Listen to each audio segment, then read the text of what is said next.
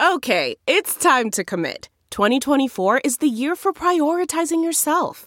Begin your new smile journey with Byte, and you could start seeing results in just 2 to 3 weeks.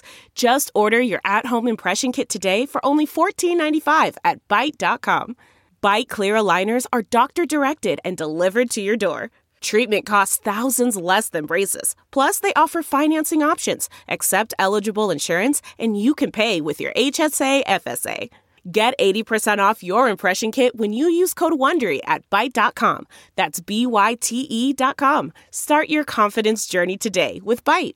Delve into the shadows of the mind with Sleeping Dogs, a gripping murder mystery starring Academy Award winner Russell Crowe. Now available on digital. Crowe portrays an ex-homicide detective unraveling a brutal murder he can't recall. Uncovering secrets from his past, he learns a chilling truth. It's best to let sleeping dogs lie. Visit sleepingdogsmovie.com/Wondery to watch Sleeping Dogs, now on digital. That's sleepingdogsmovie.com/Wondery.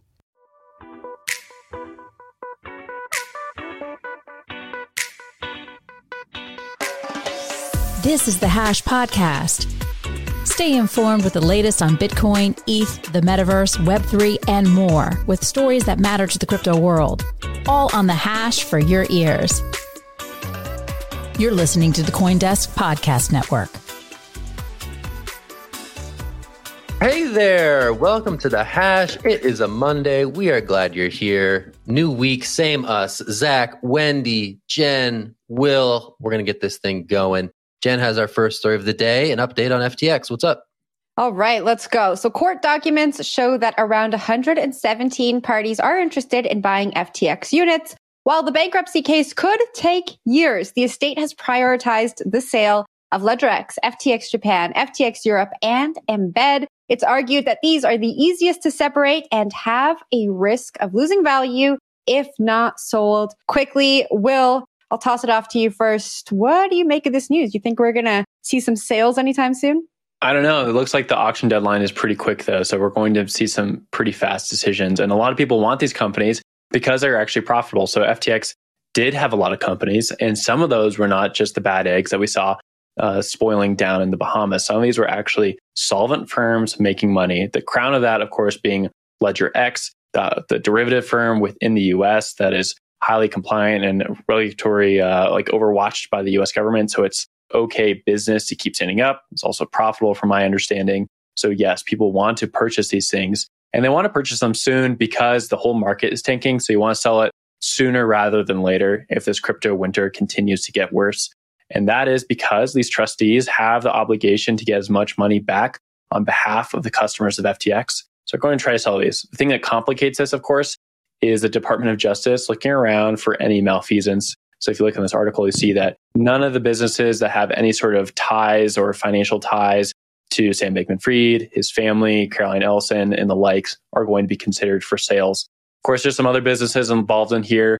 FTX Japan, FTX Europe are some that are also noted in here. And then there's some I'm just wondering about myself, which probably in these documents like Blockfolio. Are they going to be up for sale? Probably are. Of course, hopefully this money goes back to affected FTX customers. Wendy, I'll throw it up to you. Okay, so a couple of things I want to comment on. The thing with Blockfolio is that I think they merged over to the FTX US app, and you're actually able to buy and sell cryptocurrency there. But the way that they ran it was super on the up and up. Like there's barely anything to trade over there. I think you could trade like Bitcoin, Solana, Ethereum, and Dogecoin, something like that. But I do like to see the progress with this, because if we take a look at other similar Chapter 11 bankruptcy cases, it feels like they're just moving so slow. And the sooner that they get these out, the better. Plus, I want to kind of go back to my bar story, is that, for example, in California, if you want to open a bar, what you have to do is it's a lot easier to purchase a bar that's already licensed and regulated than acquiring your own license, because it costs a lot more money. And if companies and other entities are going to purchase these companies and entities from FTX, they're already licensed and regulated to operate out of the areas they are. So it makes complete sense as a business. But then again, I don't think that this money is going to go to creditors. It's going to go to the secured creditors first. But before it goes to secured creditors, it is actually going to go to the attorneys to cover all the fees. And again, there's going to be a lot of attorneys' fees here. Well, I remember when FTX was going around acquiring all of these companies and licenses, and we were saying, FTX, Sam Bankman-Fried, is smart for not going into different jurisdictions and applying for these licenses, acquiring companies that has them. And it seems that he wasn't as smart as we thought he was. You know, notably, FTX US isn't on this list. When Sam Bankman-Fried was doing his PR run, he said FTX US, to his knowledge, is fully solvent. He doesn't know why it's tied up in this Chapter 11 bankruptcy. We heard from John J. Ray III in the hearing. Maybe I'm wrong. Zach's kind of going to fact check me after. I can see in his facial expressions. But last year, we saw John J. Ray III in his hearing address this, saying questions have been raised as to why all of the FTX group companies were included in the Chapter 11 filing, particularly FTX US. And he said the answer is because FTX US was not operated independently of FTX.com and protection was necessary to prevent a run on the bank. Zach, please fact check me. What I get wrong? It's just hard to fact check just a web of lies. You know, it's hard to know what's what. Like, can you really fact check? You sound like the Anchorman. You literally sound like the Anchorman. Was that the movie where Will Ferrell was like, I'm swimming in a pool of lies? Yeah. Glass case of emotion. Yes. We've all studied Anchorman in detail over the years. Okay. That's how I got the job for the show. Is you had to watch the Anchorman before you could apply to work at CoinDesk. They wouldn't hire you. Yes. And they're like, which group would you represent in the rumble of the Anchorman with the violence and the sword fights? All right. Anyway, we digress. No, I want to go back to the LedgerX. LedgerX out here, like, looking real good. They emerged as sort of the cleanest asset on the FTX books, right? LedgerX played nicely with the CFTC, was obviously the most regulated onshore aspect of the FTX empire. And as such, it seems to be the most coveted in these proceedings from the 117 or so folks who want in on some slice of the FTX pie. I think also going back to the license shopping stuff, you know, FTX Japan, FTX Europe, that's stuff that's going to be of value to people as well. So I think this bidding process is going to be interesting to see who wins those licenses, because especially in Japan, the licensing process is especially onerous, difficult, and regulators there are extremely cautious. So the fact that that becomes up for grabs is something that obviously I think should court interest. I just want to go get a bar license with you, Wendy. I mean, we can go license shopping too in California for like a restaurant. Maybe that's the move. Forget this crypto stuff. And we Taco serve, bar. with every beer purchase, you get a little cup of hash browns for the hash. CoinDesk, please fund this venture. Thank you. And each of those things of hash browns comes with an NFT so that you can enjoy your hash browns in the metaverse. Yum. Sounds terrible, but I love it. I'm all in. Where do I sign? Let's get this thing going. All right. I think I have the next story of the day. I will take it and I will run with it. We're going to turn to the banking sector. Metropolitan Bank is nuking its crypto business. Remember when crypto was really hot and a bunch of banks rushed to service the sector? Well, crypto's not so hot anymore. FTX imploded. Regulators are warning banks not to deal with this stuff. And in turn, banks are not dealing with this stuff. Metropolitan Bank is one of those. They had about 4 or 5, I think, institutional crypto customers. They said, you know what? This is more trouble than it's worth. We're just nuking the crypto aspect of our business. I think Customers Bank here in Pennsylvania, several others sort of rushed to fill this niche. And now we're seeing some, as evidenced by Metropolitan, rushing to exit it. What does it all mean? This is obviously a crypto winter story. The tourists seem to be leaving from the banking sector. I toss it to Will. What do you got? Yeah, it's bringing me back to 2020 when we're talking about a lot of different exchanges going to banks and a lot of different banks coming to the crypto sector trying to court new customers, right? Because this was the talk of the town at that time. There's just institutions coming into crypto, banks coming into crypto, everyone wanting to be above board and regulated.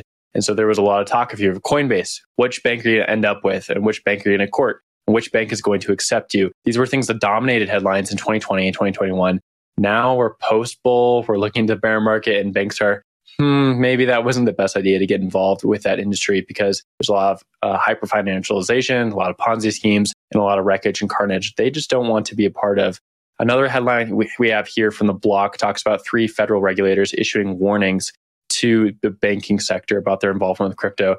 That's the Federal Reserve, the Office of the Comptroller of the Currency, and the Federal Deposit Insurance Corporation all put out a warning recently saying, maybe don't be involved with crypto right now, or if you are going to be involved with it, make sure you are working with a team that is above board and following regulations. This, of course, comes after FTX, right? Because FTX talked so much about being regulated, talked so much about being compliant, and at the end of the day, they were not. And that's why customers are not whole at this moment. So I think this is a lot of the further FTX contagion. And Jen, just like the last story, we are going to see this over the next 2 years or so, just continue to be the talk of everyone. Throw it up to Wendy, though, for your take. So it's really frustrating to see, I forget what agency it was that came out and said, don't offer crypto services unless you're working with a very experienced team. This is so frustrating to me because how are people supposed to have experience with crypto regulation when we really don't have any?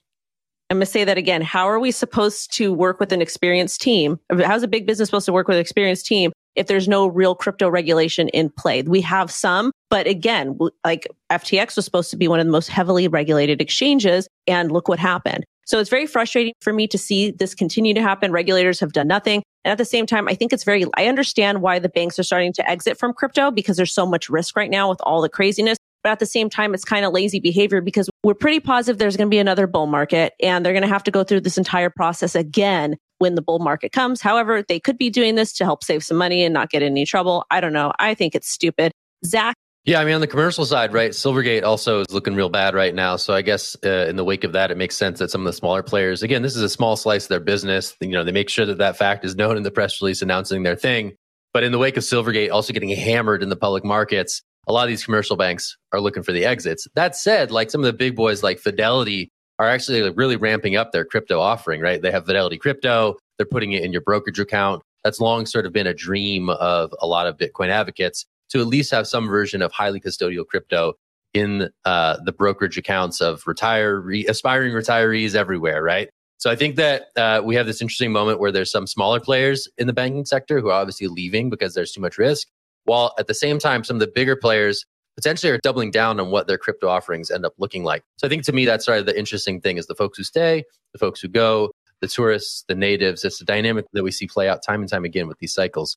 And certainly this appears to be the case of this happening again. Jen, any last thoughts on this one?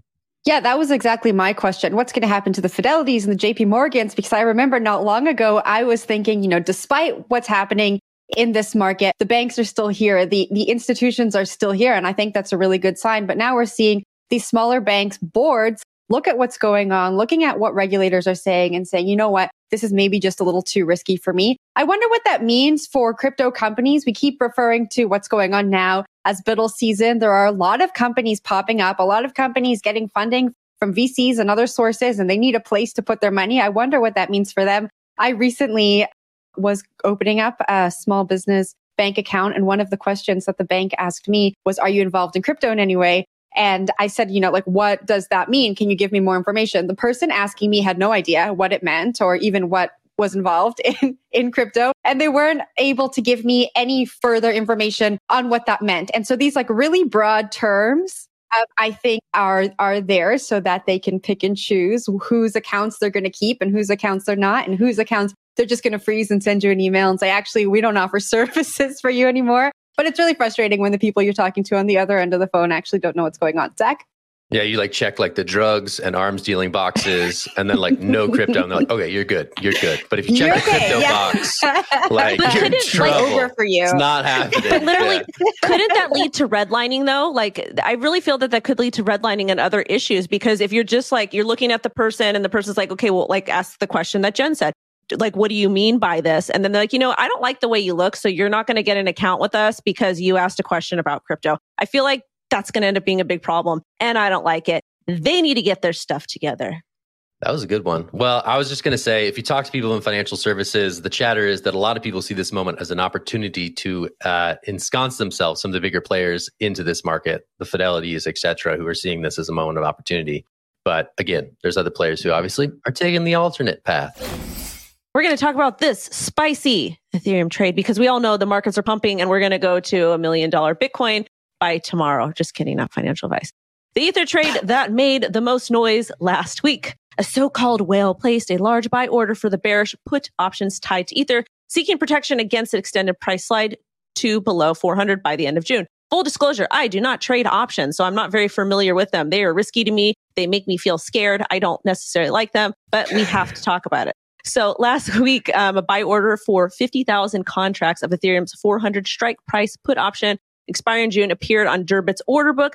I believe that Durbit is owned by Three Arrows Capital. If Will wants to fact check that for me once I'm done. But apparently the order was placed as Ethereum was about $1,300. So the buyer's expecting a 69% slide in 6 months or so. I think the interesting piece here is that the trader paid a premium of 0.0095 ETH per contract, because it doesn't seem like too terribly amount of money, amounting to a total outlay of 380 ETH worth under $500,000. I don't know. I could be wrong there. But Will, do you know if Three Arrows Capital owns Durbit? I believe they're affiliated with them, right? Yeah, Zach can probably speak to this a little bit more. I believe they had some equity within Durbit, but that was about it. They didn't outright own the exchange. I think Durbit's pretty old exchange. Zach's not along, so that sounds pretty correct. Sure. And if you don't like it, tweet at us at CoinDesk Podcast. We're there to take criticism and feedback. We're always on Twitter. Trust us. All four of us are way too much on Twitter. Chronically Online. I feel like I went back in a time machine when I saw this article, though, because this was a big headline, just like the banking stories back in 2020, where a lot of people were making derivative options or calls or puts or whatever on chain or on their favorite exchange going into the bull market, because you can make more money if you place the right call, right? So if you thought that Ether was going to hit 4K, well, you can buy the correct derivative contract at Deribit or somewhere else and make a little bit of money because you bet that the price is going up, and it did go up. So it's a way to make a lot more money. But you can also use it on the way down for a few different purposes, including hedging your risk if you have a lot of Ether and you think the price of Ether is going to go down. So if you want to keep the same USD value for whatever amount of digital assets you have right now, go ahead and purchase a derivative, the correct one, of course, hopefully, because it is sort of a risky bet. And then you can shore up your USD position. Or if you think it's just going to go down, you can make some money on the downside. So we see this in both ways, right? Where a market is going up or down, we see a lot of derivatives here. Hedging is also really important. And this article goes into that at the end of it, where a lot of VC firms or hedge funds or crypto merchant banks out there, they purchase these things in order to protect the USD value of their firm, right? So if you're holding a lot of digital assets on your books, as a lot of these crypto VC companies are, well, it's not always great that you are holding those digital assets because they're so volatile. So you want to go purchase some sort of derivative to shore up your books, make sure that you're solvent no matter what happens with the market. So if you're reading this article, make sure to get all the way to the bottom because there includes some more information there. But to me, this is like time machine. Jen, I'm going to throw it over to you. Well, I have a question for Wendy. If I'm not a trader, which I'm not, should I be taking anything away from the story? I read it and also was like, oh, this sounds freaky, but also not freaky because I'm not trading at this level. So what should I be taking away from this? You should be taken away from this. That number goes up and up only, always, all the time. It's always what I take away. So this is going down. Good. No, I mean, it's cool. I really think like if you're not a trader, it's just kind of cool to see that people are still very actively interested in, trading, especially large amounts. A lot of people got absolutely wrecked in this last cycle. So it's kind of good. It's good morale. It's positive because Bitcoin is doing really well. I looked at the chart earlier today. I looked at the altcoin market and especially some of the metaverse projects like the play to earn or whatever. They're going absolutely wild. So people are making money right now. Again, I don't think that the bottom's in, not financial advice. And just please be careful. Please have an entry, exit, all that fun stuff. But yay, Bitcoin to the moon. Options do be scary. It's true. Yeah, this is about ETH. I mean, this is, I don't know. Like these are funny. These are the data points that like crypto is awash in that stand out. Like some human actor like placed this thing based on some conviction that ETH is going to puke massively to $400. And more power to that person. It's a market expressing itself in real time. And you see the headlines on the way up where the price is especially high, and you see the headlines on the way down where the price is especially low. And that's why Omkar is the best in the business. So thanks, Omkar, for highlighting this one. And thanks also to Will's point for doing some explanatory language toward the back end. Omkar, you the best. All right, let's move on. Who's got the last story? I do. And guess what? We're not getting away from derivatives. We're just moving to a different type of derivative. We're going to move to energy market derivatives, which Bitcoin miners are a big part of. As a disclosure, I do work for a Bitcoin mining company running media for them. So in this story, we see that Hive Blockchain produced their monthly Bitcoin production numbers, pretty good numbers for the month.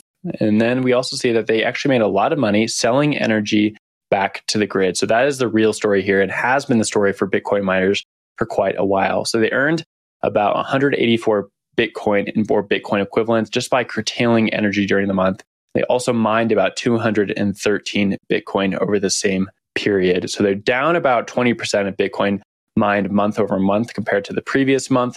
But that's okay because they sold a lot of energy back to the grid and made a nice buck on top of that. So we see actually a lot of miners doing this. Why? Because they sort of sit in nice places on the grid where they're able to soak up energy and then release it back to the market when the price to mine Bitcoin is too high or too low.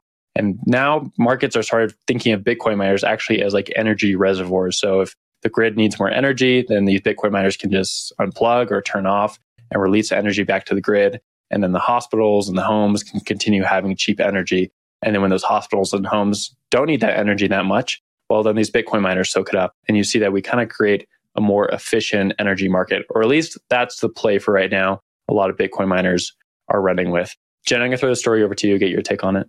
Well, I just have so many questions. So I came upon an article that CoinDesk published last month, and Jure Bolovich, who's the head of mining and staking at Foundry, also owned by DCG, just like CoinDesk, said that miners who can sell power back to the grid, recapture heat from mining rigs, and use stranded energy will have a competitive edge. Now, I think over the past, let's call it 6 months, we've seen a lot of mining companies file for bankruptcy. And so my question here is, why isn't this happening more if it is a solution? And are we going to see other ways for mining companies to diversify as we get deeper and deeper into the recession and into winter? I saw Wendy throw her hand up, so I'll boot it up to her first. I just think that it's so interesting that mainstream media only reports on the negative aspects of Bitcoin. Like, this seems like a pretty cool story. Like, it sounds like they, and Will, correct me if I'm wrong, not a miner, not good at this tech stuff, but it sounds like that they earned Bitcoin for using less power. And isn't that like a good thing for the environment? They're just expressing their savings in Bitcoin terms when really it's just money not lost. Like, is that what this story is about? I love that we're all just trying to figure it out. And we're looking to you, Will, to let us know. Did we get it? Come on, Will. Tell us. Hello. Like, we shut down all the machines, and by not running the machines, we didn't lose 184 Bitcoin. Therefore, we earned the equivalent. And we gave Bitcoin. The power back to the people, or is that what's going on? You guys all have little parts of it, but not quite there. So everyone has a little bit. Yes. So yes, they did shut off. And yes, that does save them energy. But at the same time, they've already purchased that energy from the grid, and then they're able to resell it back to the grid at a slightly higher markup because the demand for energy is higher during that period. You do earn a little bit of profit. And then to Wendy's point, you do give the energy back to the grid when they need it more. So you're not soaking it up and taking on that bad PR that I'm mining Bitcoin and Charlie at the hospital can't get his elbow fixed, right? So you have that angle as well. So there's a little bit of everything involved with the story for sure. And to Wendy's point as well, I think this is a good story that's been covered pretty well by mainstream media. I haven't seen too many knock-on effects. There's a lot of people out there that don't like the energy story with Bitcoin mining. I think CNBC and Mackenzie Tsoukalos and a few others have done a very good job of covering this side of things. At the same time, I think it bears some more scrutiny, right? How does Bitcoin mining fit into energy markets? I think that's still something that's needing to be explored. We don't have a full picture yet. This could hurt in some places. It could help in a lot of places. So we don't quite know. Any other questions while I'm here on the spotlight? I can help out. I have a question. Maybe you can tell us about the chip and these hive buzzards. The hive buzzards. Yeah. We're all getting fired after this, guys. Everybody but Will stayed. Will stayed. We're done. Okay, I will tell you about the chips before we piece out of here. So Intel is a huge manufacturer of chips, computers, that sort of thing. Bitcoin mining predominantly has made its ASICs, these computers that mine Bitcoin, over in China, in Taiwan, Singapore, Indonesia. That's predominantly where they're made. Over the last 2 years, we've seen the Biden administration and a lot of other Western countries being like, hey, we should make these chips ourselves because we don't want to be dependent on these supply chains post-COVID. So Intel started working on a lot of different chip designs, including for Bitcoin mining, and they started producing these things only recently. Hive Blockchain was one of the first customers for it, and they actually just got them installed. So what we're looking for now for the Bitcoin mining industry to see if this is actually something that's usable and competitive against other machines that are on the market right now. So there you go. There's your 30-second take on the Hive buzzards, as Jen put it. That's not really what they're called, but I kind of like that name more. Can we push this article can we buy some bots on Twitter and push this article to Liz Warren's feed? Just kidding. We shouldn't do that. Bots are bad. Never use bots. But that would be funny because this is good for the environment, man. Will, you're really picking up our collective IQ today. So thanks so much. 3 Brainlets and Will, brought to you by CoinDesk TV. Thank you so much. That's it for the show today. If we're here tomorrow, we'll be happy for it. If not, I guess it's been a good run. Anyway, I'm Zach Seward, Wendy O, Jen Sanasi, Will Foxley. Everyone's back from Vegas safe and sound. No need to promote CES stuff. We're here. We'll talk to you tomorrow. Thanks for being here. Have a great week. You've been listening to The Hash on the CoinDesk Podcast Network. We would like to hear from you, so if you have any questions or comments, please reach out to us at podcasts@coindesk.com, subject line, The Hash, or leave us a review on your favorite podcast player. Thanks for listening.